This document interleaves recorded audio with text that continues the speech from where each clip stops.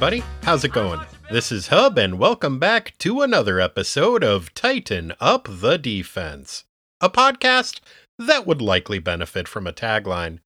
As I believe I just mentioned, my name's Hub, and I hope you're having a fine whenever the heck it is you end up listening to this. Me? Oh, I'm doing okay. I was asking my wife Lisa what I should talk about in this little intro, and she was like, well, don't you normally just make up something about etymology? Why don't you do that? And I was like, yeah, that's a good idea. The only problem is, nobody knows for sure which one is etymology and which one is entomology. One of them is insects, and I do often make things up about bees, and one of them is words, and I often make stuff up about words. And experts disagree about which word means which. So, to hedge my bets, you ever wonder why a fly is called a fly, but an ant is not called a walk? Seems like bullshit to me. And there you have it. A thing I made up about etymology, whichever one that is. So, this week we've got kind of a different show for you guys. A couple of weeks ago, Ilana Levin had me as a guest on her show, Graphic Policy Radio, and we talked about the latest season of the TV show Young Justice, and that was a lot of fun. And since Young Justice is a TV show that gets some of its source material from the original Teen Titans run, and gets some of its other source material and the name of the series from a late 90s comic book that is kind of that era's version of the Teen Titans, I thought it might be fun to read that comic book and then have Ilana as a guest on my show and talk about that comic. And I was half right. It was a lot of fun to have Ilana as a guest and talk about the comic, and you'll hear that conversation later. As to whether it was a good idea to read that comic, well, I'll let you be the judge of that. So, without any further ado, let's do this. Today's synopsis rhyme is submitted by Richard Passant. Jericho got rid of his mutton chops. Heck of a job at the barber shop. A full issue without DFC and Gar Logan? Let's celebrate with a few Captain Morgan. Dick needs time for psychoanalysis. Here is this issue's synopsis. Synopsis. Thanks, Richard. Young Justice, number 1. September 1998. Young Just Us. Written by Peter David. Draughted by Todd Knock. Inked by Larry Stucker. Lettered by Ken Lopez. Colored by Jason Wright and Digital Chameleon. And edited by Eddie Berganza. Young Justice Roll Call. Robin, the Tim Drake one. Superboy, the Connor Kent one. And Impulse, the Bart Allen one. Some context for this issue. The year was 1998. The Clintons were in the White House and sun-dried tomatoes were in everything else. The new Titan series had concluded 2 years ago, and our nation's youth was hungry for two things: potato chips that caused anal leakage and new teenage superhero content. Which is why young comics readers' eyes were as wide as their pant legs when a new miniseries called A World Without Grown-Ups hit the stands. The series featured 3 of DC's most popular teenage sidekicks, Robin, Superboy, and Impulse, teaming up to rescue their adult counterparts from the parallel universe where they had been trapped by a shitty kid's birthday wish. After being rescued, the grown-up do-gooders were so grateful that they gifted their young saviors their old headquarters in Happy Harbor, Rhode Island, to use as their new clubhouse. After seeing the sales of the miniseries, the purportedly grown-up publishers at DC Comics were so grateful that they gifted the trendy teenage trio their own ongoing title. Gadzooks! Considering that this book came out 3.5 decades later than the last time a trio of teenage sidekicks came together to form a team, will this comic have a more progressive attitude towards women characters? How long will this teenage team stay together? And how will these young heroes demonstrate that they have the maturity to come out of their mentor's shadows and operate as an independent crime-fighting unit? Stay tuned to find out. Okay, so nope. 55 issues, which is 2 issues longer than the original Teen Titans run, and by spray painting Hanson bites on an android's tummy. Tim Drake, aka Robin, sits in an alleyway in a state of shock. He is dismayed to find that his left hand has been eaten by cockroaches and replaced with a batarang. Batman stands behind him and gruffly suggests that he might want to consider growing a beard. Connor Kent, aka Superboy, is flying over a melting cityscape with Superman, when suddenly, flaming angel wings sprout out of his back for no apparent reason. Superman suggests that this is the result of Superboy adopting a holier-than-thou attitude. Bart Allen, aka Impulse, is running around in front of a purple explodey background. He's freaked out because he sees a bunch of different versions of himself with different personalities and outfits, one of which is a giant hulking monster with blue skin who speaks in a grammatically simplified version of English with no pronouns and refers to humans as puny. This version of Impulse does not disclose his attitude towards beings, but I'm willing to stipulate that it is likely favorable. Suddenly, all 3 heroes wake up in their sleeping bags on the floor of the abandoned JLA headquarters in Happy Harbor. The scenes we just witnessed were their nightmares. Robin shares the details of his dream and adds that it was as though a malevolent, unseen being had just taken over the events of his life. Hi, Peter David. Impulse and Superboy pretend not to know what he's talking about and claim that they were not having any dreams. Meanwhile, at the site of a nearby archaeological excavation, Professor Nina Dowd digs up what appears to be an ancient high-tech radial tire. When she touches it, there is a huge flash of light. A few seconds later, when their vision clears, Professor Dowd's assistants seem alarmed at what has occurred and hurry to call the authorities. Back at the former JLA headquarters, Impulse and Superboy are bored. Connor whines about it and threatens to leave, while Bart takes a more proactive stance. He finds an old can of spray paint and starts dropping shitty tags on everything, including his teammates. He also writes Hanson Bites on a statue of the android former Justice League member, Red Tornado. Superboy appreciates the room's newly graffitied aesthetic, but both he and Robin are exasperated by their teammates' antics. Robin reprimands Impulse and lectures him that he should be more mature. Impulse is like, yeah, well, if we're already fighting, then it seems like maybe this whole team thing is a bad idea. The 3 of us don't have anything in common. I mean, other than our age, gender, life goals, vocation, and general sartorial aesthetic. I mean, what possible literary conceit could someone use to justify grouping us together as a team? Robin and Superboy have no answer for this question, but the statue of Red Tornado pipes up and is like, I'm so glad you asked. I think a writer might view you 3 as representations of the Freudian concepts of id, ego, and superego. Impulse, you grew up in a computer simulation in the future and have no concept of danger. You act immediately out of instinct. You represent the id. Superboy, you were a clone who was raised in a vat. You have been taught the basics of morality and can make judgment calls, but none of your knowledge has been gained from first-hand experience. You are the ego.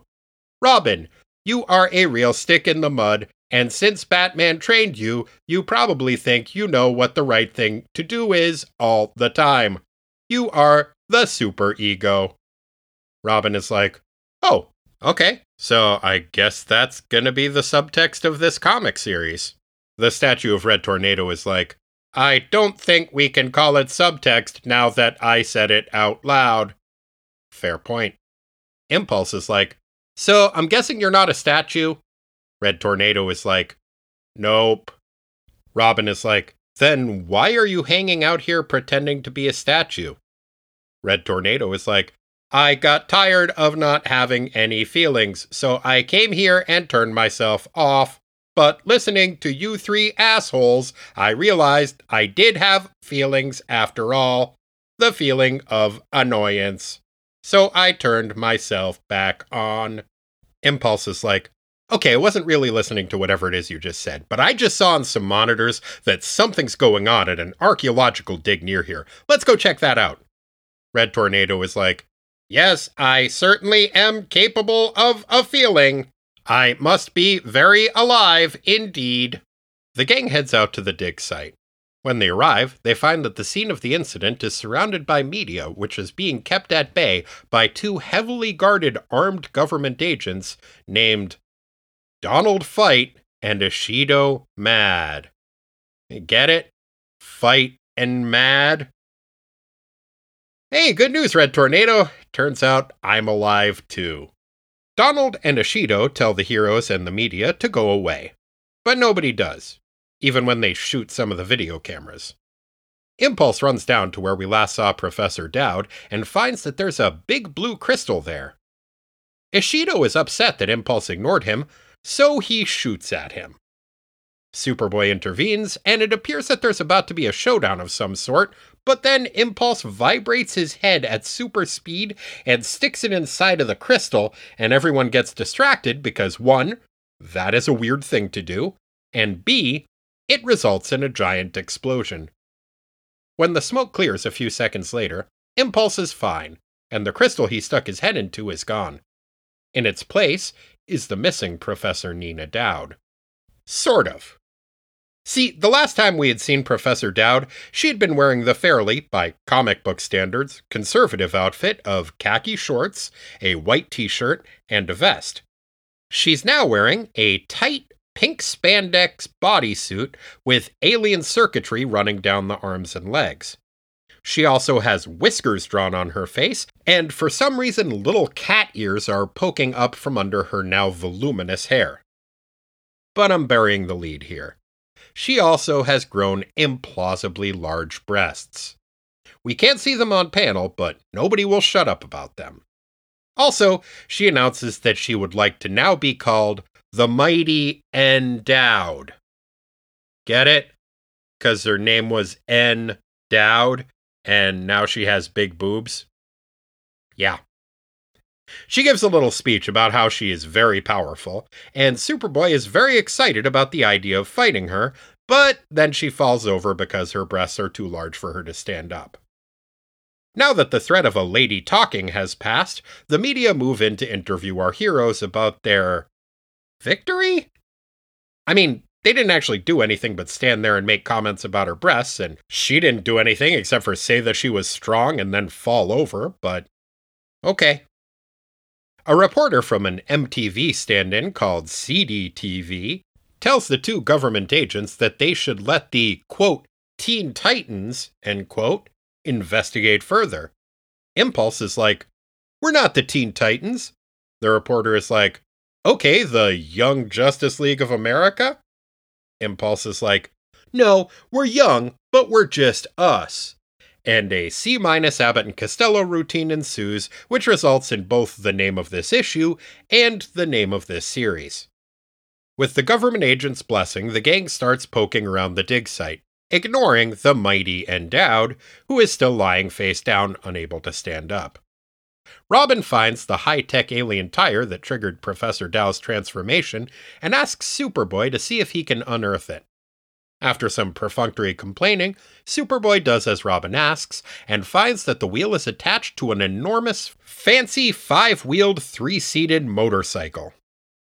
I know the number of tires and seats stretches the traditional definition of motorcycle a little, but you know what? Fuck it. If a Honda Goldwing, the Barca-Lounger of the freeways, gets to call itself a motorcycle, then so does this thing.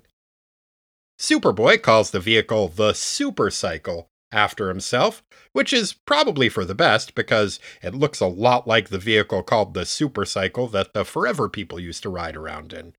The gang bickers about the name for a second, then Superboy makes another boob joke, and Robin bangs his head on the Supercycle's handlebars in exasperation. When his forehead impacts the vehicle, the supercycle turns itself on and straps a safety belt onto Robin. Impulse and Superboy try to free their teammate, but to no avail, and a few seconds later, the supercycle hurls itself skyward, taking the trio of terrified teens with it. The end. Yeah, so basically, the plot of this comic is 3 very powerful teenage boys find a magic flying motorcycle that makes women's breasts bigger. Huh. I wonder who the target demographic for this book could possibly have been.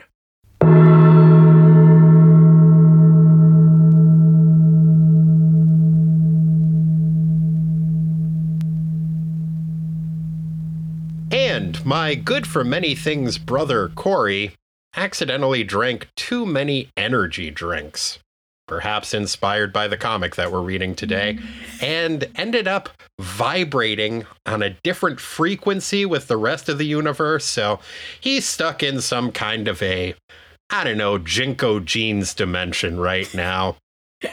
Hopefully he'll be able to make it back by next week. But in the meantime, we are fortunate to be joined by Ilana Levin.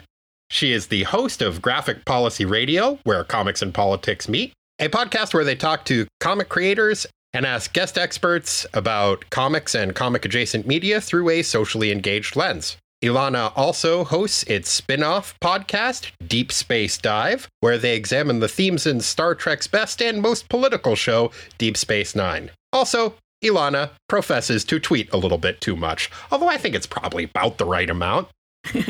Ilana, thank you so much for joining us. Great to be here. I would like to start off by apologizing for making you read this comic book. Oh, no. It was due time. And I've always loved having you on my podcast. And so I was so excited to have the invitation to come on to yours. I think I also have become someone who people are like, oh, I guess it's time we have to talk about Peter David now.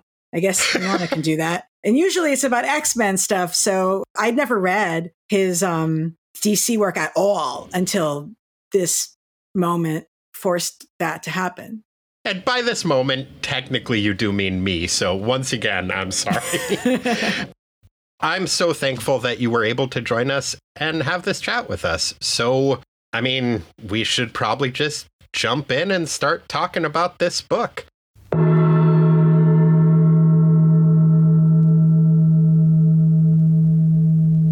So, in very general terms, what'd you think of this comic? Oh boy. Well, I'm glad I read it. I don't think it's good. There are moments that are so out there that it's entertaining in and of itself. And, frankly, I know that this series is really beloved by so many comics fans, especially people like 5 to 10 years younger than me. So I feel like I have a deeper and better understanding into the millennials now as a result of this and their particular questionable aesthetics. So. Yeah, I was very struck by the art in this comic book, and not in a particularly good way, I gotta say.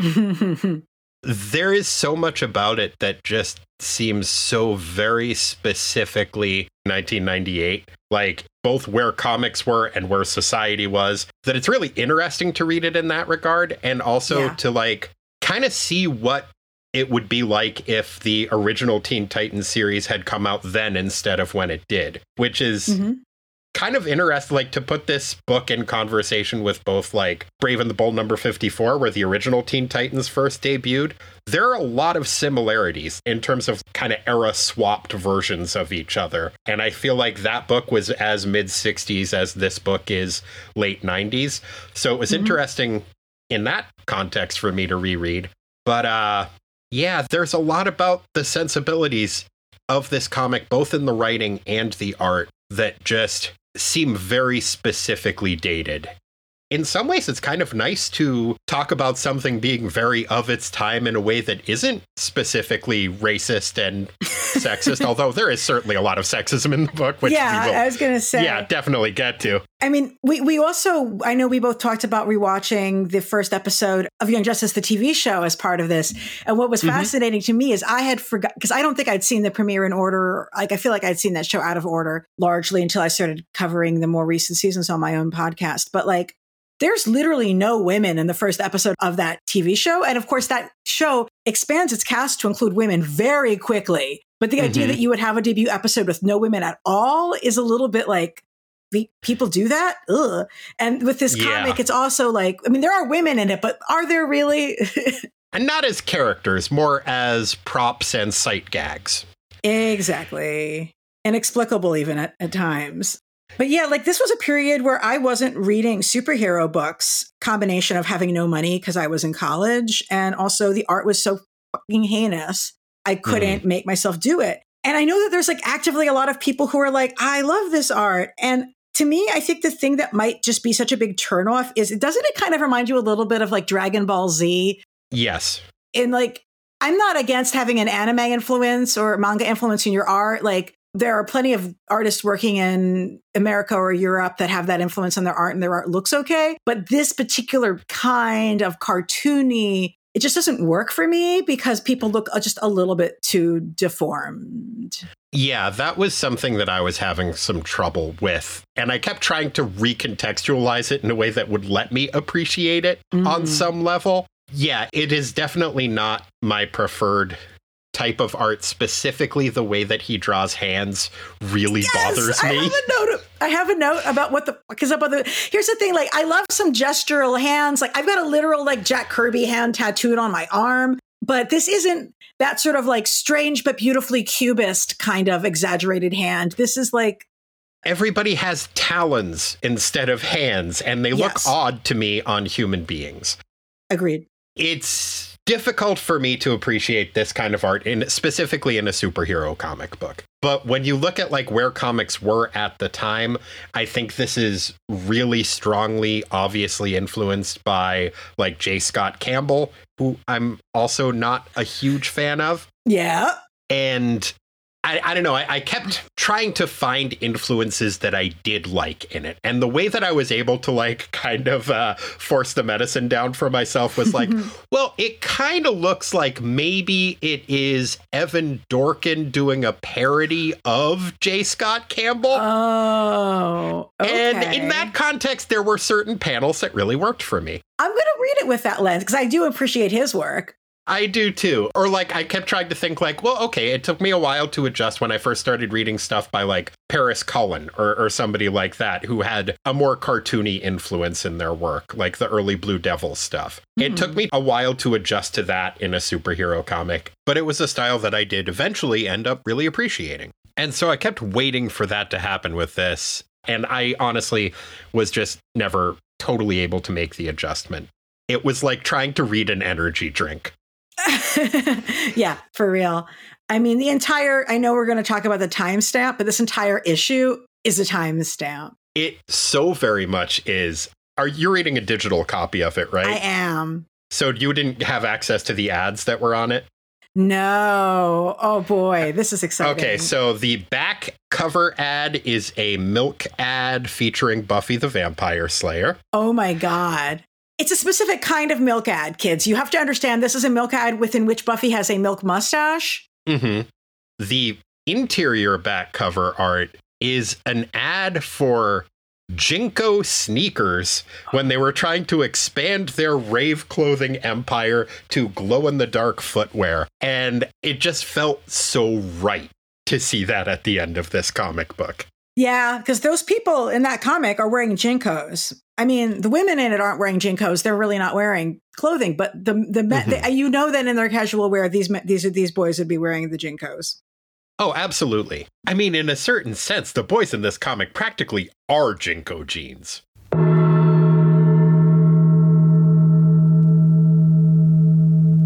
You mentioned that you were a fan of Peter David's writing. It's complicated. So growing up as an X-Men fan, his run on X Factor that was my comic that I just really loved and followed. That 90s run that he had, because while I might be Ilana Brooklyn on Twitter, I am actually from the DC area. And the fact that they were the governmental team and the fact that they were located in like DC where I knew where things were, and the fact that they were not the big brand name characters, like those were all things that really spoke to me because they were like, it felt really political. The humor was very pop culture conscious. And also I was like 13. So I liked, it made me feel smart as a 13-year-old. I actually had a very similar relationship to that book. That was my X-Men book that I picked up at that era. I would dabble in the others, but they were less accessible to me because I didn't have all of the backstory for the X-Men. And so jumping in with the relaunch of that book with the Larry Stroman art, which was hot. So cool looking and also, you know, very stylized and very different, but in a way that totally worked for me. Yes, it looked like fashion illustrations. Larry Stroman looks like fashion illustrations. And I really liked that book. And I also specifically really enjoyed Peter David's sense of humor in that book, which is why it was surprising for me to pick up this book and see it's definitely Peter David's sense of humor, but it's like all Peter David's sense of humor. With X Factor, I feel like he would use his sense of humor to lighten the mood occasionally as you are dealing with a storyline that is like intense or stressful or has emotions or has other things going in it. It would add flavor to like the action or the pathos. With this, it's like there's no starch. It's just a big pile of salt and spices. And it was kind of exhausting.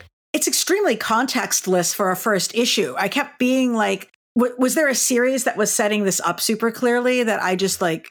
There was a series that set up how they got together. It was called A World Without Grown-Ups, and it was pretty similar to the storyline that was in the Young Justice cartoon, The World Without Grown-Ups. And that led right into this book and kind of launched it. But that series wasn't by Peter David, and in some ways, the opening 3 pages to this book, it is 3 splash pages, one featuring each of the characters, and it is so self-referential. It is Peter David being both kind of self-aggrandizing in his self-effacingness. Like he's making fun of himself, but he's clearly centering himself as the star of the book, kind of.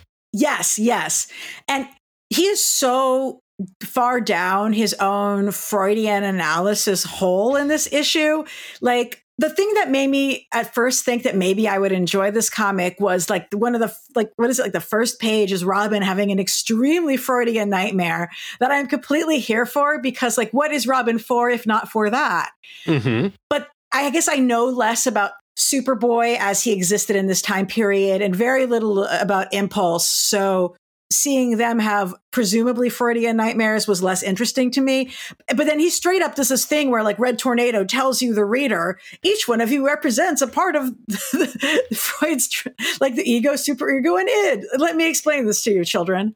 I know. It's an interesting technique to use if you're writing the book, but I feel like that should be his thing that he is using for the writing, not part of the narration, you know? Like when Grant Morrison took over the Justice League, that was around the same time as this book came out. And he wanted to do this thing where he had each of the superheroes in the Justice League represent a different member of the classic Greek pantheon. And if you read those books, like bringing that to it, it's like, oh, that's what he's doing there. But like at no point does Superman say, well, you know, I'm a lot like Zeus. With this, it's just like right out of the gate, he just hits you over the head with, this is what I am doing, and this is why I am doing it, and this is why I have chosen these characters. And yeah, with the opening pages, their nightmares that they were having, I don't think he's even trying to bring the Freudian analysis to that. It's just different stories that he has written. Like with Robin getting his hand eaten by killer cockroaches and replaced with a batarang, that is something that he did to Aquaman when he was writing Aquaman. He had his arm get eaten by piranhas and put a harpoon on it. Then with the Superboy one, when he grows like angel wings, he made Supergirl. He retconned her backstory that she was an angel or something in ways that I totally don't understand.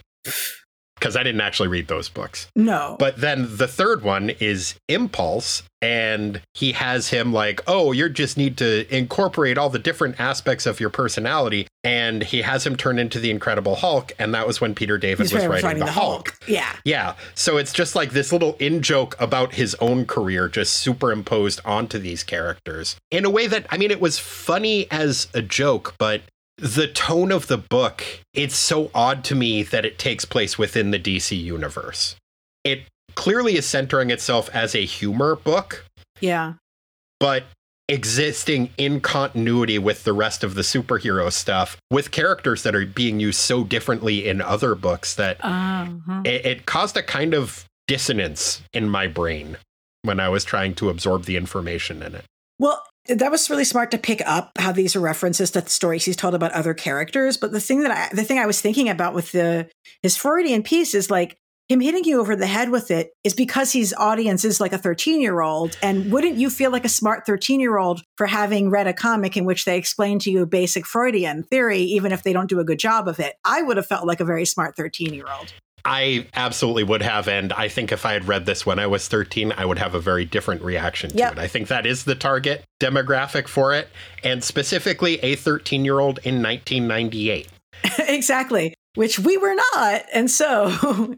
Yeah. And I think probably it is a more successful book on that score. And that is probably one of the parallels to the original Teen Titans first appearance is it is written for a younger demographic than the other superhero books are. Yeah. The way they go about that is totally different because it is a totally different era. But yeah, no, when I was 13, I thought Dennis Miller was hilarious in the same kind of self-congratulatory, I understand that reference, aren't I clever kind of way. That it wasn't until re-listening to that stuff much more recently that I was like, oh, there's no actual punchlines there. Yeah. I do have to say, though, like the first page of your comic being Robin having a castration nightmare is kind of like a bold choice. And I appreciate Batman saying, have you ever considered growing a beard, especially in context of the fact that the comics now in the year 2022 are still like, I guess you're 16, I guess, forever. And maybe we'll let you finish growing up, but maybe never. It's like, well, I don't know. I guess he probably still can't to this day.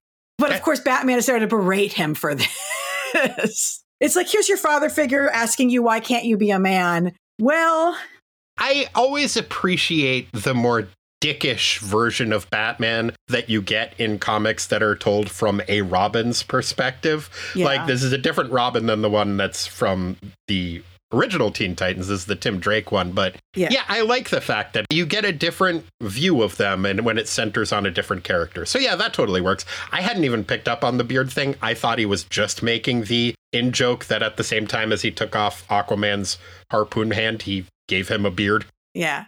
But I think it works in both contexts.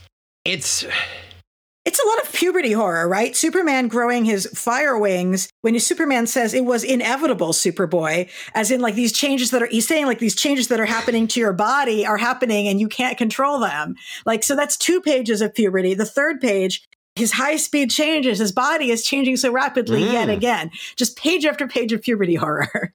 Well, and I mean, that might explain some of the art if this is like these characters experiencing the body horror of puberty. Like, your own self-image is this warped monster that is part toddler, part pro wrestler. Yes. Oh my God. You're right. That is a good description, though. Like, part toddler, part pro wrestler. They have the deformed child thing that's sort of like a Dragon Ball Z baby heads. But then the weird wrestler you nailed it.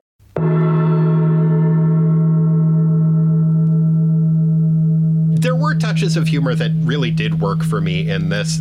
It wasn't that the jokes were bad. It was that I wished that there was some heart or some character development behind the jokes, but they are all just kind of jokes that are taken on their own surface level. I liked the asides, like the professor is from MacGuffin University. Like, I was like, oh, yeah, that's cute. But there were times when the humor, rather than serving the story, I felt like undercut it even further. Like when you have Tim Drake say stuff like, Superboy says to him, who died and put you in charge? And his response is, oh, don't even go there.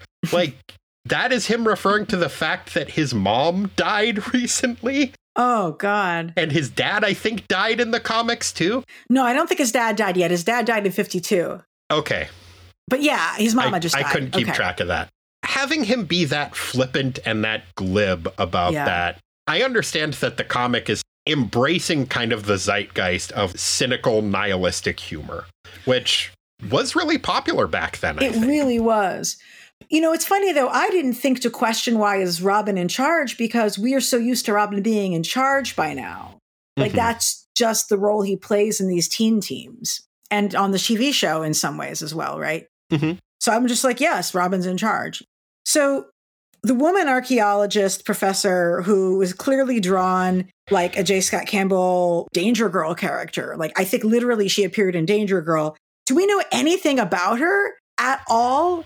Not at this point in the comic. She has one further appearance after this, and it's in like an annual or a one-off. She exists in this comic purely for the very tortured joke of her name and having very large breasts. Yeah, so she just exists to get turned into Annie Dowd. That's it. Yes. And Nina Dowd to turn into Mighty and Dowd. That's it. That's the only... That's just like... I kept rereading it thinking I'd missed something. Because here's the thing. If you're going to be sexist, at least have it like make sense. You know? This doesn't even make sense. Yeah, she has one further appearance after this, and I had to look this up because I didn't want to read the next issue. Although I did pick up this comic book when it came out, and I remembered not thinking of it horribly at the time. I wasn't picking up a ton of comic books. I think I was in my very early 20s when this came out, like either 20 or 21. And yeah, I just didn't have a ton of money and also was just working and going to shows and adjusting to living with a bunch of roommates, you know, that kind of stuff. But I had started picking up Grant Morrison's Justice League at that point. And so I was reading that, and then this came out, and I was like, oh, I like these characters fine. I like Peter David's writing. And I didn't pick up any more issues of it, so clearly I didn't love it. But I didn't remember it being bad, so I think I must have enjoyed it at the time. You live, you learn. I mean, hopefully, yeah. It's such a, of its time, like, is this all printed on glossy paper through and through, right? Like, you can tell, like, it looks like it was created for glossy paper. And so much coloring from that period is so bad. And, like, they didn't know what they were doing yet. Like, I can't blame the colorists of this era for being bad because, like, it's like blaming Alexander Graham Bell for having bad sound quality. It's like they're figuring it out right then. Yeah, they're adjusting to the new technology. They're adjusting to the era of comic books that are coming out right now. Like, I think when I picked this up, part of my feeling towards it was, well, I haven't really been reading that many comic books right now. I still like comic books, and I guess this is what comic books look like right now. This is just kind of standard. I think this is a different end of standard, but like there were other comics coming out right then that looked a lot like this. Oh, absolutely. A lot. Yeah, totally. This wasn't House Style, but House Style was influenced by this very heavily to the point where all that shit was so ugly. Oh. It actually reminds me a lot of, like, I know you're a big fan of 80s glam metal. I am. Yes. Honestly, it kind of reminds me of, in the early 80s, the production style you would get for glam metal, where it's really glossy and overproduced and they're adjusting to new technology. It takes some adjusting to, but there's like such a specific sound to that era that if you judge it by the standards of later music or earlier music, it's kind of hard to appreciate it on its own merits. Right. Like, I'm thinking specifically of the Def Leppard album Hysteria. I love Hysteria. I do too, but I feel like it is so overproduced. Like what Mutt Lange did to that album, I would love so much to hear like a stripped down version of that album that was done with like the glam rock production styles of the late 70s. And I feel like that is what those songs were kind of written towards. They weren't writing for it yet. Yeah, no, I get it. The thing to me, though, is that the contemporary production is so much more glossy on everything, including where it shouldn't be, that I'm like listening to a band that wants to sound like Sabbath that can't sound like Sabbath because it's produced like the year is, 2020, and it shouldn't sound like that. I want it to be dirty. Send it back. I know what you need. You need the grit in there. Mm-hmm. But yeah, I feel like where people, I don't think, judge a lot of like glam metal fairly is that they're judging it by metal standards. Yep. And kind of ignoring the glam, which is kind of the roots of a lot of that music. Yes. Where kind of I think the focus belongs. Anyway, I kind of lost the thread of what I was trying to say there. I definitely don't think this comic is as good as Def Leppard's Hysteria, but I do worry that I'm being unnecessarily harsh on it and I'm maybe judging it by the wrong standards. For more of my thoughts on glam metal, you can read an essay that I just wrote about Peacemaker on Women Write About Comics, and it links to a piece I wrote about the works of David Lee Roth. So, but yeah, like, that's the thing on a certain level. Like, I think perhaps if we were younger, perhaps we would appreciate this comic as camp in some way that you and I are not capable of enjoying it as, because to us, it's just bad. Yeah, and I keep trying to find different contexts that it's like, well, maybe if I view it through this lens. And the closest I can get to that is, I think it was successful for doing what it was trying to do. I think it hit the audience that it was trying to hit, which was 13-year-olds who were 13 in 1998 and were reading it as it came out. And so by those standards, I guess good job, but maybe don't have your only female character be a boob joke. Yeah. That's it.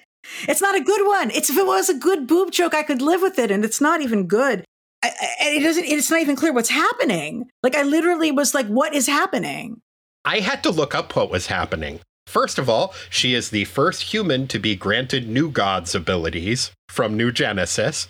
So the machine morphed her into a New God, which I only know from looking it up on Wikipedia. I'm not even sure if it comes up in her only other appearance. Right. But the power that it gave her is she has hypnotic boobs.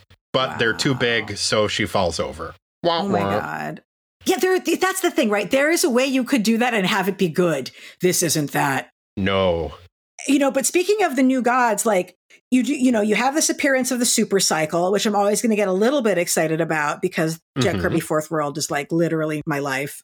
And he ends it by saying, next, the boys' wild ride or Splutter Mountain, which made me think of the Mountain of Judgment from the kid book of the Fourth World series, which is Jimmy Olsen, and he's hanging out with the Newsboy Legion, and they get chased by the Mountain of Judgment, which is, the Mountain of Judgment is like, is this my parents? Like this, but it's like a big moving base. It's a beautiful Kirby machine, as all Kirby machines are. And so I think it's clear that they're trying to evoke that, but I'm not quite sure why. But I guess there's a connection between those both being the kid books of the series. Yeah, and they're like negative connections between properties that I think we both like more than this this is in the same conversation with. Like, you had mentioned the fact that no women in the first issue of this, other than the boob joke, no women in the first episode of Young Justice, and no women in the first Teen Titans appearance. It's the three sidekicks that were Kid Flash, Aqualad, and Robin. And then in the very next issue, you get Wonder Girl joins. In Young Justice, in the very next storyline, you get Miss Martian joining. And then in this, I think Arrowette, who Artemis is based on, ends up joining. I don't know if it's the next issue. I know it happens pretty early on. Gotcha. There are all of these parallels, and I think this is like, it's at least interesting to look at this era's version of the Teen Titans. Because this came out just a couple years after the new Teen Titans run ended, and I think this was looked on as being kind of the replacement for it, and for the new era, this isn't your dad's new Titans, Now, revealing my own Superboy ignorance, Leather Jacket Earring Superboy predates this by a while, right? About 4 or 5 years, so not that long. Yeah, so I can't even credit it for that, because I was going to say, like, I know for a lot of people, like, that's like the Superboy look that they just really gravitate towards. But you can't even credit it to this, though. I want to comment on the sort of subtitle of the issue, which is Young, Just Us. They have this whole back and forth with the reporter about it's, the Justice League Junior, like, no, it's just us, just us. This is referencing like language used by Black activists about the lack of freedom in the white supremacist system that is America. Like, this is referencing saying there is no justice, there's just us. And I'm like, can you say that? Because this isn't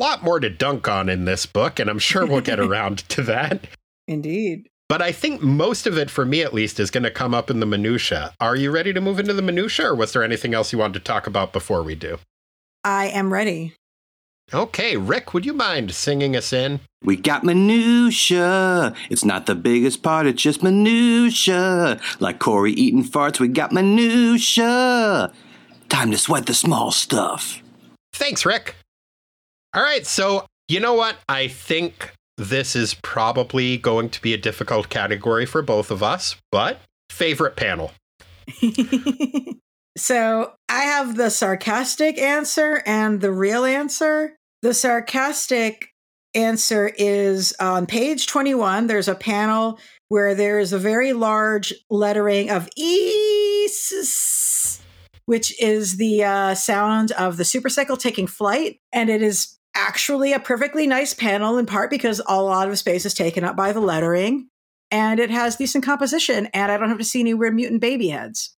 Fair enough. I'll allow it. But upon rereading it, that first page, like, as much as it's fucking heinous, it is a very memorable panel, that first page. So I might have to give it there.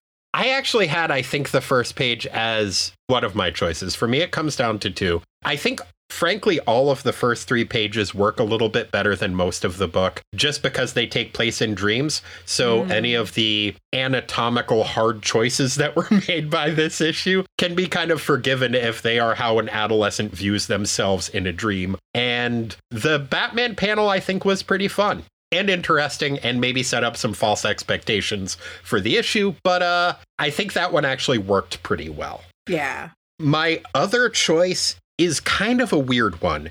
It's on page 13, and it is when Ace Atchison from CDTV is attempting to interview Fightin' Mad, because everybody has to have pun names, the MTV stand-in VJ news reporter guy. He's wearing a terrible outfit. He is approaching the camera, but that is the panel in which it looks the most like it might be drawn by Evan Dorkin. And there's a guy in a plaid shirt in the background, too. And I was like, oh, if I can pretend that this is Evan Dorkin doing like a parody of J. Scott Campbell, then this is kind of fun. I like this panel. Okay. It reminds me of reading Dork. I see it. Any other panels you wanted to talk about? No. Okay. But shout out to the letterer, whoever did the Yeah, let's see if we can find the name of the letterer in here. Ken Lopez. Thank you, Ken Lopez. Nice job. The lettering is fine throughout, actually. So thank you, Ken Lopez.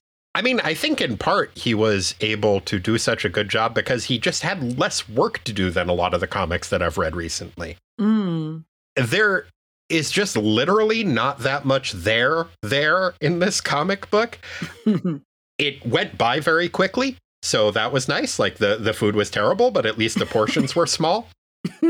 Like, I looked at the page that looked like it was the most dense in terms of captions and dialogue, and I actually went through and counted all of the words, and there were less than 100 words on that page. Then I went back and compared that with Brave and the Bold 54, and each of the first 5 pages has between 200 and 400 words on it. So there's just less to read here. It's interesting because I think of Peter David as being wordy, but not like Claremont level wordy, you know? Like Claremont is like kind of like a class of his own. But yeah, this was a very quick read, other than having to reread because something made literally no sense with that woman whatsoever. Yeah. So. Yeah, I think David he's wordy in terms of dialogue. He's a very dialogue heavy writer, I think. But I'm not used to seeing as much in the captions from him, and maybe that's part of it. When you compare him to like the stuff we're covering with J.M. DeMatteis right now and the Defenders, oh my God, so much exposition. Yeah. So this, it was a quick read. So good job on that score. I think there's probably a little bit more to dig into here. Sartorially speaking, which elements of fashion in this issue did you find most worthy of note?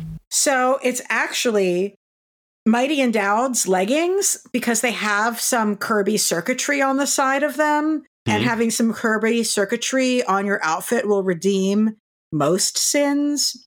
The all Lycra getup here, I should point out for folks who weren't alive at the time, was not in fashion in that moment at all, but at least it had some Kirby circuits. So, yeah.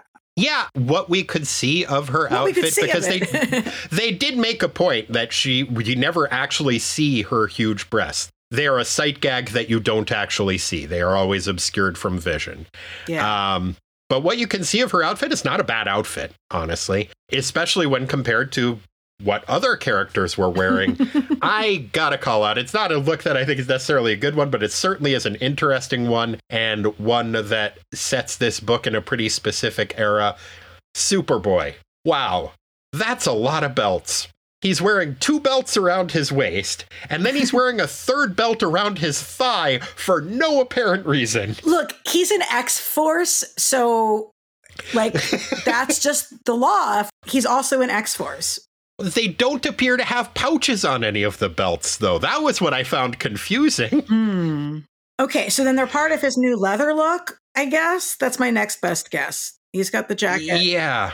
It's a confusing look. It's I think, very era-appropriate look, both for comics and perhaps for regular fashion. I myself was probably not on what you would consider the cutting edge of 1998 fashion at the time. Gosh, do you remember how you were dressing back then? As a person who was going to clubs back then, none of these are particularly relevant to anything anybody like. I mean, I was not going to like fucking Rodeo Drive shit. I'm talking about like New York, like scenester kid stuff. Like, no, there's nothing here that would be at the limelight.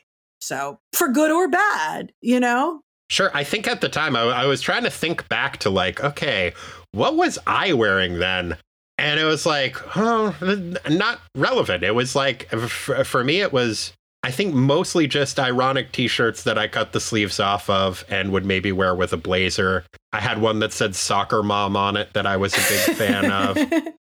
I think mostly just because I had the one-liner prepped that's like, you're not a soccer mom. I said, like, no, but I mean, if I wear an AC/DC shirt, that doesn't mean I'm Angus Young. I'm just a fan.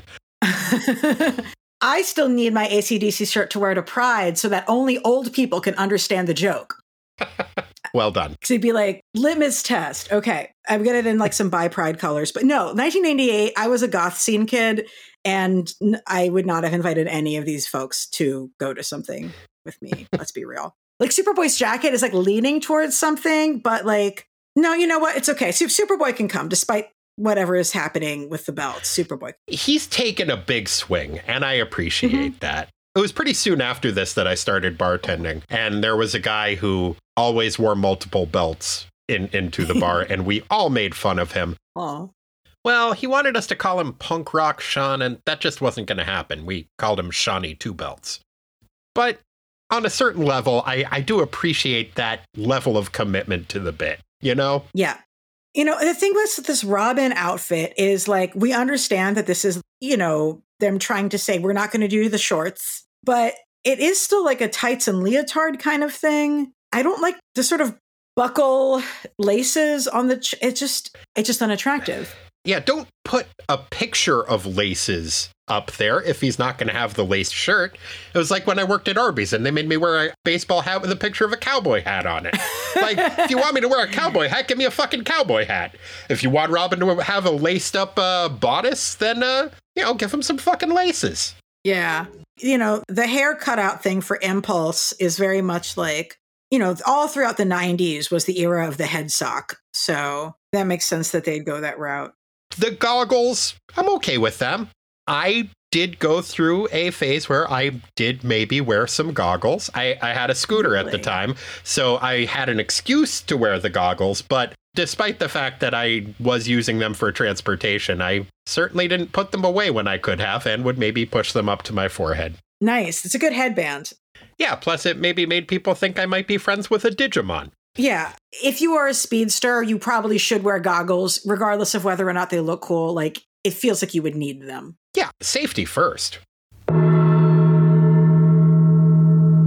Every teen superhero comic book, not technically a Teen Titan issue, but yeah, Teen Titan adjacent, has an Aqualad, the greatest of Teen Titans, and also a Beast Boy, the worst of Teen Titans until Danny fucking Chase showed up. In this issue, who did you have as your Aqualad, and who did you have as your Beast Boy?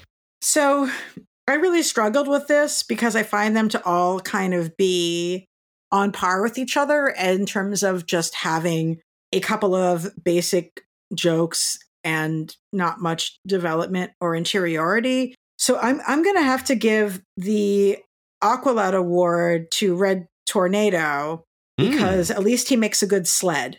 Fair enough. And as for my Speedy, the worst of the Titans, I think I'm going to have to say it is Tim Drake because I expected better. Yeah, I think that's fair. I actually had him as my best just because I liked his dream the best, and he annoyed me probably less than most of the other characters. And then just kind of by default, because I don't think any of them did a particularly good job, I had Superboy as my worst, just because I did like that Impulse sometimes thought in rebuses, which reminded me of being sick and staying home and watching classic Concentration with the little pictograms. So I enjoyed that, and I liked that he stuck his head in a giant crystal. So that left Superboy as my Beast Boy. Yeah. I mean, at least Impulse is the only reason why anything happens in this comic. So even though he's irritating, I couldn't make him my worst because he is inciting action. Yeah, and I feel like each of them also had a worst line that they had that made me like kind of cringe a little bit. His was when he was riding Red Tornado like a surfboard and he just said, "Surfin' dude." And it's like, well, that's nothing. That's like a placeholder bit of dialogue. Mm-hmm. But it didn't make me cringe the way it did when Robin said huge tracts of land, which I'm like, it's the dumbest Monty Python reference. And who is that for? Like, there's so much about the way this comic was written that it reminds me of like when you go see a kid's movie that is not a good kid's movie, but they try to put humor in there that's like, well, this will be for the grown-ups who have to take their kids to see it. But like, you don't have to read the comic with your kid. So like, no, I don't understand. It is neither fish nor fowl in a lot of ways. That well, when I was 13, that's when I discovered Monty Python. So I think, for obviously British kids are growing up with it, but I think in America, that might be the age where a lot of American kids were first encountering Monty Python. So that might have felt like a fresh reference to. That's fair, I guess. I started watching Monty Python when I was like 6 or 7, I think. My grandfather really liked it. Really? Yeah, and it was on PBS when I was growing up because, well, if it's British, it's got to be educational. I know, it's so silly. It made so much more sense than Benny Hill being on PBS, which was also the case.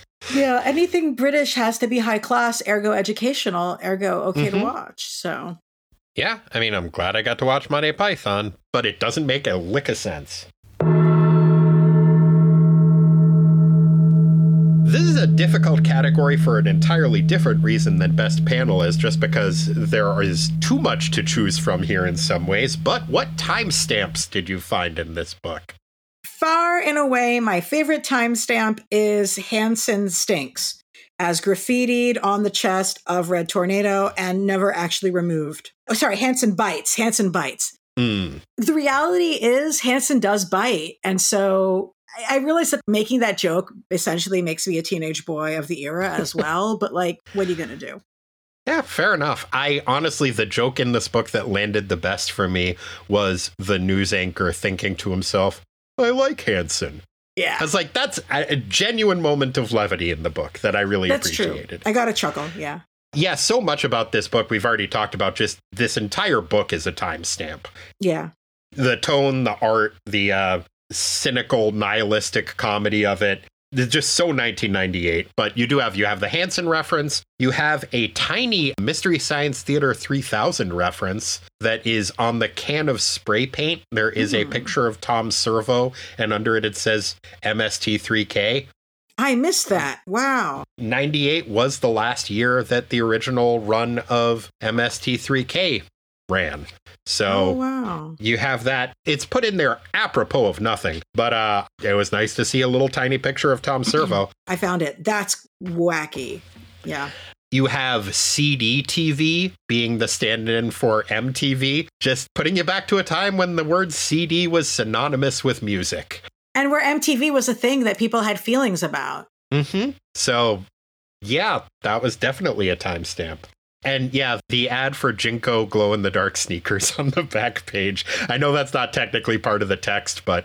It is. It is part of the text. It really does set the scene. Like, all of the ads in this were just so, like... I want to see some others because I couldn't.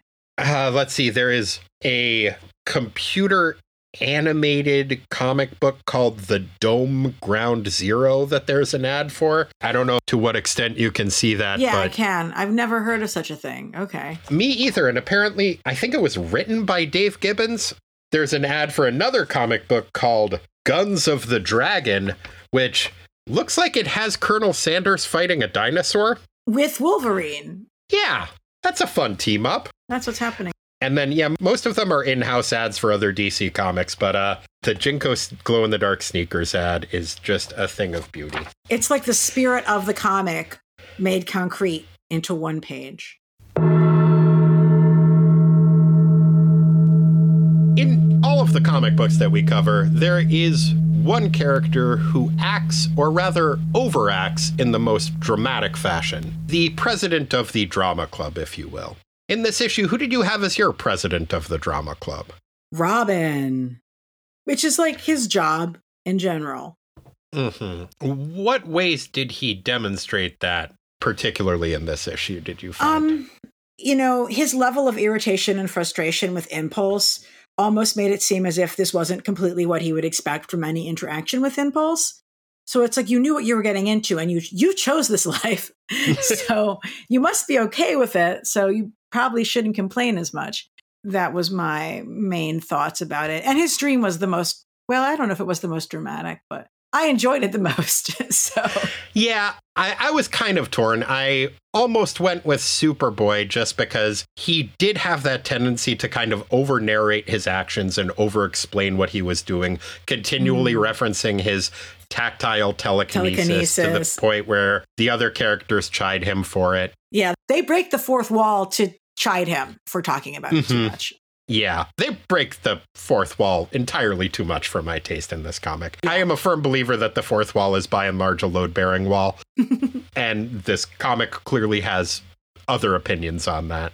And he also does do that thing where there was something about the way that he was posing while running a comb through his hair. Yeah. It's the panel where he looks the most like John Cena.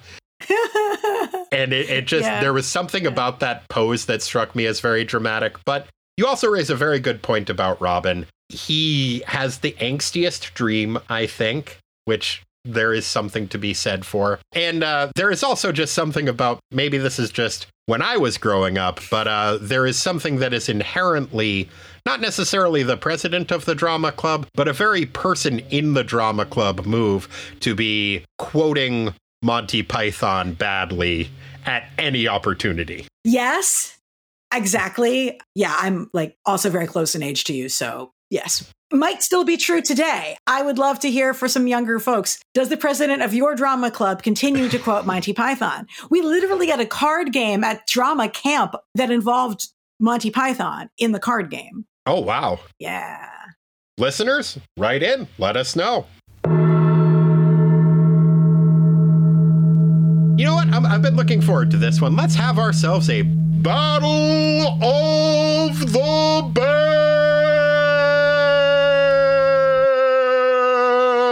Names. What names for bands were you able to find in the text of this issue? Well, first off, we obviously are going to have at least a little bit of Mighty Endowed. I presume that this is a contemporary retro glam metal band that consists entirely of drag queens. Wow. I kind of love that. When you first said the name, my mind immediately went to ska. I assumed that just from the Mighty Mighty Boss Tones. Oh. But no, I think you are absolutely right about what that band is. Yeah. A contemporary glam rock drag queen band, The Mighty Endowed. That's pretty darn good. Thank you. My first choice was Undiluted Panic. It seems like a more focused jam band, maybe. Yes, I was going to say they're clearly playing at Wetlands, so I get it. Yeah. But they're, they don't noodle around. They're there for a reason. They play very efficient 20-minute jam sets. Yeah, I believe that. I've definitely seen their name on a poster or two. Who else did you have? The Horror, which he repeats several times. It could conceivably be The Horror, The Horror, The Horror. Oh, I think that one might work better. Also, less likely to be an actual band. I had to look up a couple. There really isn't a band called The Horror? No, there's a band called The Horrors, plural, not The Horror. Nice loophole there. Yeah, but because, we got The Horrors, The Horrors, The Horror. It could be it's like Dark, Dark, Dark, who are really good. People should Google them. So I'm going to presume that The Horrors also play the singing Saw and are really goth. Excellent. I had one, Happy Harbor, I think would be actually a pretty good. I think they're probably, just from the era of this comic, I'm going to put them as like Midwest emo band. Probably were inspired by Sunny Day Real Estate, that kind of era of emo. But Happy Harbor, I think there's something there.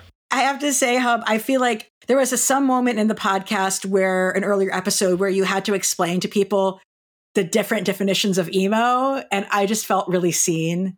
So I know exactly. I'm like, yeah, no, we know which emo you mean. You mean Jawbreaker. So, yeah. Thank you.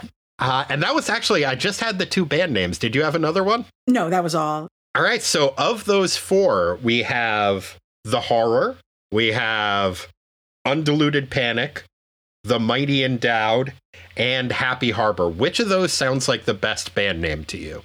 I'm going to have to stay with The Mighty Endowed. I think you're right. I think that is absolutely the right choice. We will run that up on the Twitter poll and see how The Mighty Endowed fare. Woohoo. It's nice to be able to get some lemonade out of that lemon of a boob joke. Exactly. Well done. Yeah. Yeah. Like you can make the boob joke if it's funny and also has like a feminist lens with it. If neither, then like, what are you even doing? And clearly that whole character was written around, and so much of the issue was written towards that one throwaway, not good boob joke. I know. Don't get me wrong. I am a big fan of tortured writing around shitty jokes. I mean, I'm me, but you gotta do it with some degree of panache. Yeah.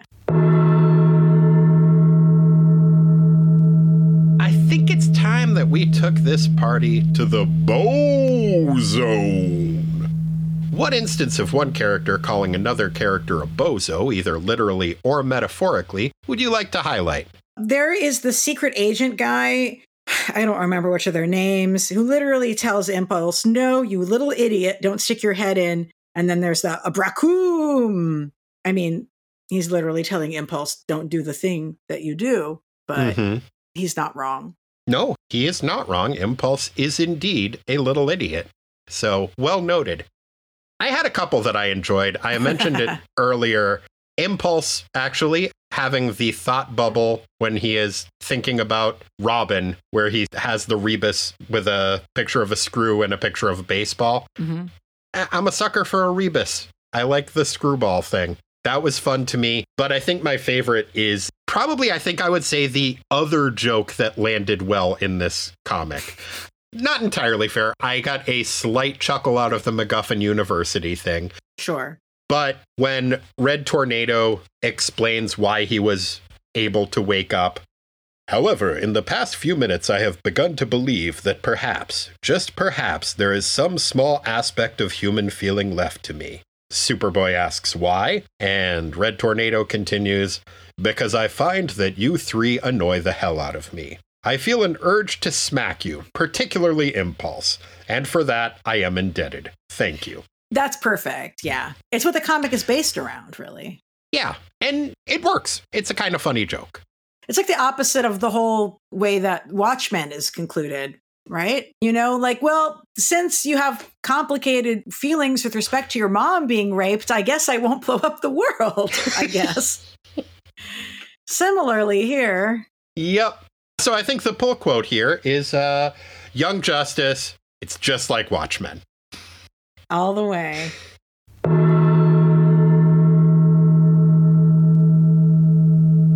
Well, Ilana, I have just one further question I have to ask you. In the year of our Lord, 1998, and the month of our Lord, September, what was Aqualad probably up to? Ilana, wapoot? Well, what's really convenient about this is that it's 1998 and it's New York City, so I can tell you what he was up to because I was there. Whoa! That's the joy of these like contemporary-ish, I guess it's contemporary-ish, really not anymore, comics. So at least I can tell you what a guy who told me he was Aqualad was up to. He said he was from Atlantis, and at the time I assumed he meant Atlanta. But since then, I've met more Southerners, so I'm pretty sure it was actually Atlantis, and this was actually Aqualad. Yeah. So we're at an all-ages zine show at the legendary punk club ABC No Rio on the Lower East Side, and I'm going up and I'm talking to this guy because he's got zines that are printed on like a waterproof paper, and they're trying to explain to all of the like vegan straight edge kids that we shouldn't be pescatarian. We need to go full on vegan because he is a friend to the fish.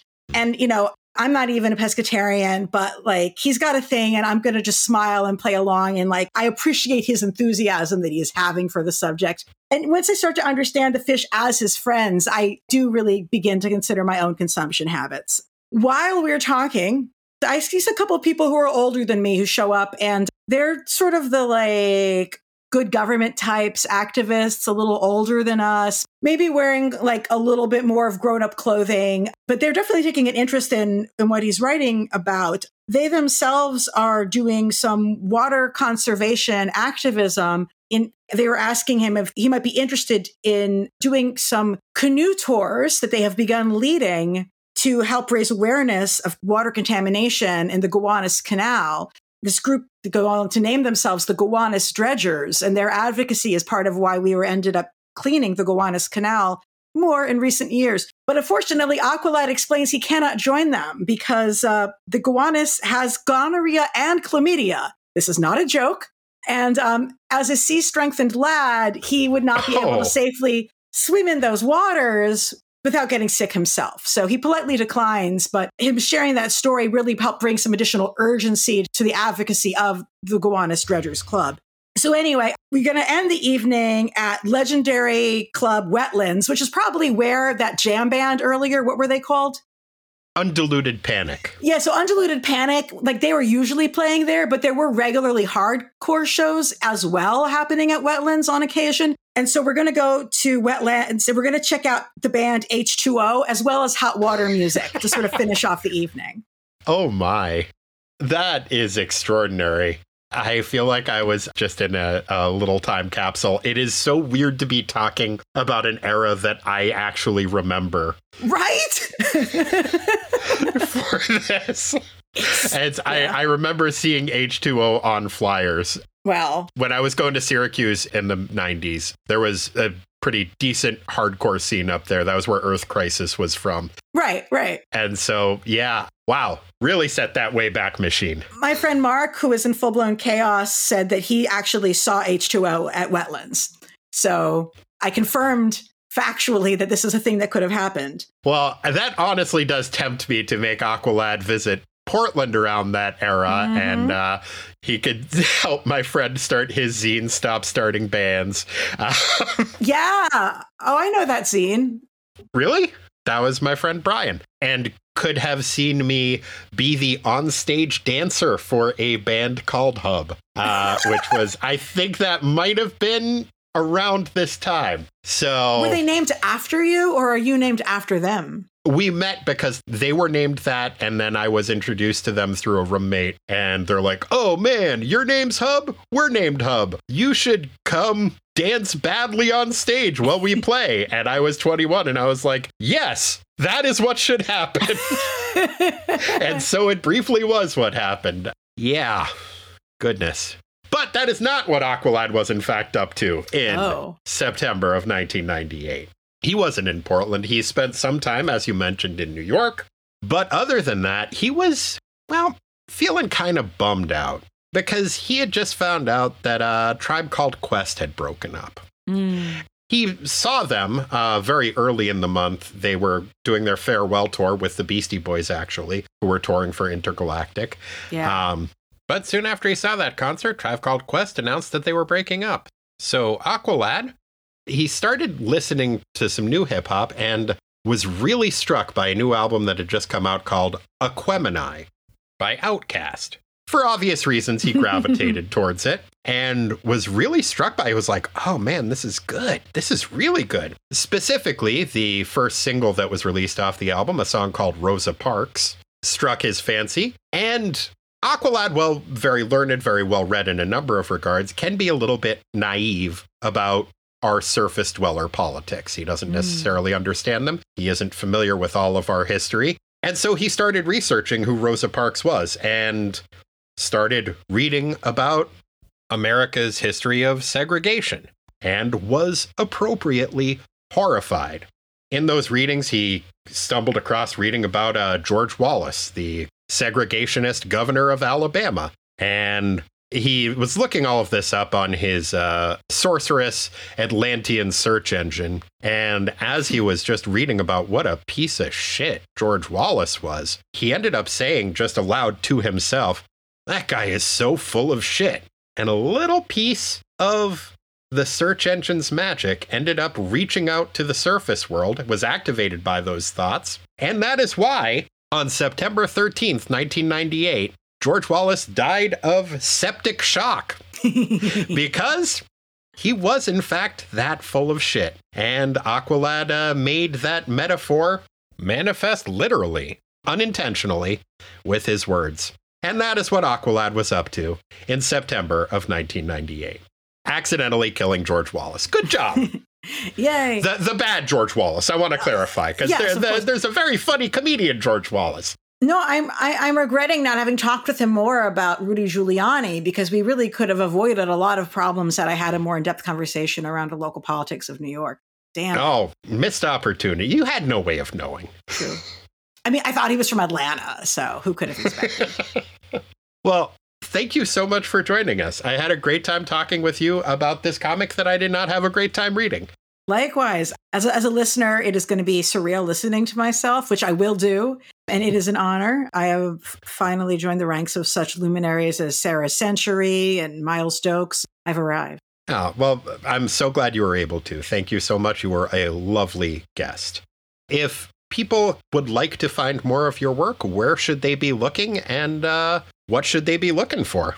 So I've got my podcast, Graphic Policy Radio. I generally do one episode a week if I can. And the episodes are all very clearly labeled. So you could go back and listen to Hub come on my podcast to talk about Deathstroke a couple years ago, for example, or more recently come on my podcast to talk about Young Justice Season 4.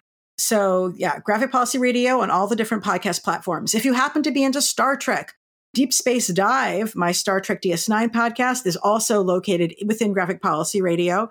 I also just had that piece I mentioned on Peacemaker at Women Write About Comics, and I'm hopefully going to have a follow-up about Peacemaker queerness and glam metal that someone should pick up and run. But you can find out all of my Michigas if you follow me on Twitter, which is ELANA_Brooklyn. That's ELANA_Brooklyn. Yeah, you guys have your homework assignment, and you should do yourself a favor and check out all of that stuff. Graphic Policy is a great podcast, and I like listening to it, and I had a great time being on it last week as we're recording this. I think that's when it was. Yeah. Time, as we've discussed, I believe Nietzsche said, is a real shit show. But yeah, that was in many ways the inspiration for this episode, was being reintroduced to the Young Justice cartoon. And if you're gonna consume one piece of Young Justice branded media, I would highly recommend that it be that cartoon and not this comic book. Indeed. Yeah, it's held up pretty well in a lot of ways, I think. Certainly enjoyable, unlike this comic. Well, and honestly, even if you just want to watch it and look for Easter eggs, like seeing a cartoon version of Brom Stick piloting a Mr. Twister robot is just like, oh, that's fun. But yeah, Graphic Policy, as I said, it's a great podcast. You should definitely check it out and seek out Ilana's writing wherever you can, because she's darn good at it. If you would like to get into touch with me and Corey, we can be reached at Tighten Up the Defense, P.O. Box 20311, Portland, Oregon 97294. Or, as this is the future, we can be reached electronically. Can you imagine such a thing? At ttwasteland@gmail.com. We're also up in all kinds of the socials media. You can find us there if you poke around a bit. And hey, if you can't find us there, there's one more place you can look, and that's deep inside your heart. We'll be there. We always have been. Ilana, what are you going to be doing in people's hearts this next week? This week, I'm going to be kickstarting their hearts through the power of Motley Crue. Excellent. I think I'm going to be digging through my old zines and looking for shit. That was very inspiring. So, yeah, we'll be in your hearts having a pretty nice time. If you'd like to support the show monetarily, you can check us out at patreon.com/ttwasteland. If you do, you get access to a whole bunch of bonus material that is there as a thank you for supporting the show and making it possible for us to keep doing the show. So thank you for that. If you'd like to support the show in a non-monetary way, you could, leave us a review, or you could, I don't know, talk to somebody. Is that still something people do? Sounds overrated. No way to know for sure. Sounds implausible, but you can give it a try. Talking to people, that's the thing you do when you have a podcast. Yeah, but I understand there is a way to do it without recording it. I haven't attempted it in at least a couple of years, but theoretically, I think it could be done. But you know what? Why don't you start a podcast about this podcast? Like, do a podcast where you write a summary of each of the summaries that I've written of each issue, and then try not to set that podcast between two mirrors, or else you'll create a recursive loop that could destroy humanity. But if you don't do that, then it could be a pretty fun way to pass the time and spread the word. Sort of like a podcast version of SZ, or maybe not. That's fine. We're gonna leave all the postmodernism behind us now. I am sorry, I missed the reference. It's okay. No, it's like we're gonna stop thinking about Ilona's college years right now. But I also understand if you don't feel like setting up a strange podcasting Matryoshka doll, you are under no obligation to do so, provided you just leave us a review someplace. We've actually gotten a few reviews that say even Doug Flutie was surprised at what they had done. If you want to leave a review that says that, it would continue to delight me. So who wouldn't want to do that? So there you got your action items. You support this show. You support Graphic Policy. You find Ilona's other work and check that out. And yeah, until next week, keep your Jinko sneakers a-glowing. Bye. Bye. And they know it. Yeah.